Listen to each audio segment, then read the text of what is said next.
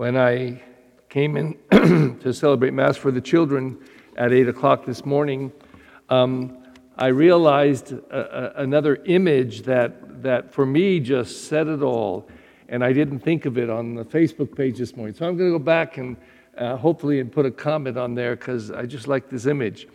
When you were growing up and got in trouble, did you ever hear anyone in your family, your mom or dad, say, "Okay, you're in the doghouse now. You're in the doghouse now. That means you're in trouble."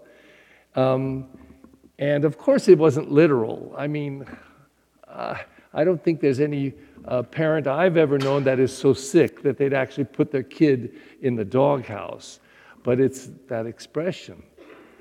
And I think to myself, the Word of God today is so rich in the imagery of come into the gates of Jerusalem, come into the house of the Lord, dwell with the Lord in His house forever, build your house on solid rock. Those images of entering into a place of comfort and peace and joy, a place that belongs to the Lord. But what it requires of us, because I don't personally believe, anybody else want to believe it, they can. I don't believe that God has doghouses, okay?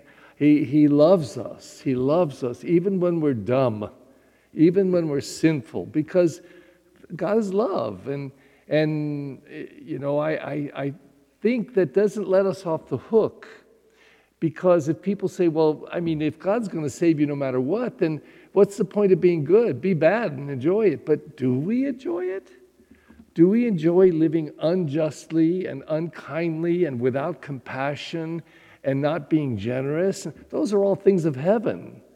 And the more that's like having a plate of chocolates in front of us, for God's sake, to choose to do the good, to choose to live the life, to live in the mansion right now. We don't have to wait till we die. Live in the mansion of God right now and know His life within us.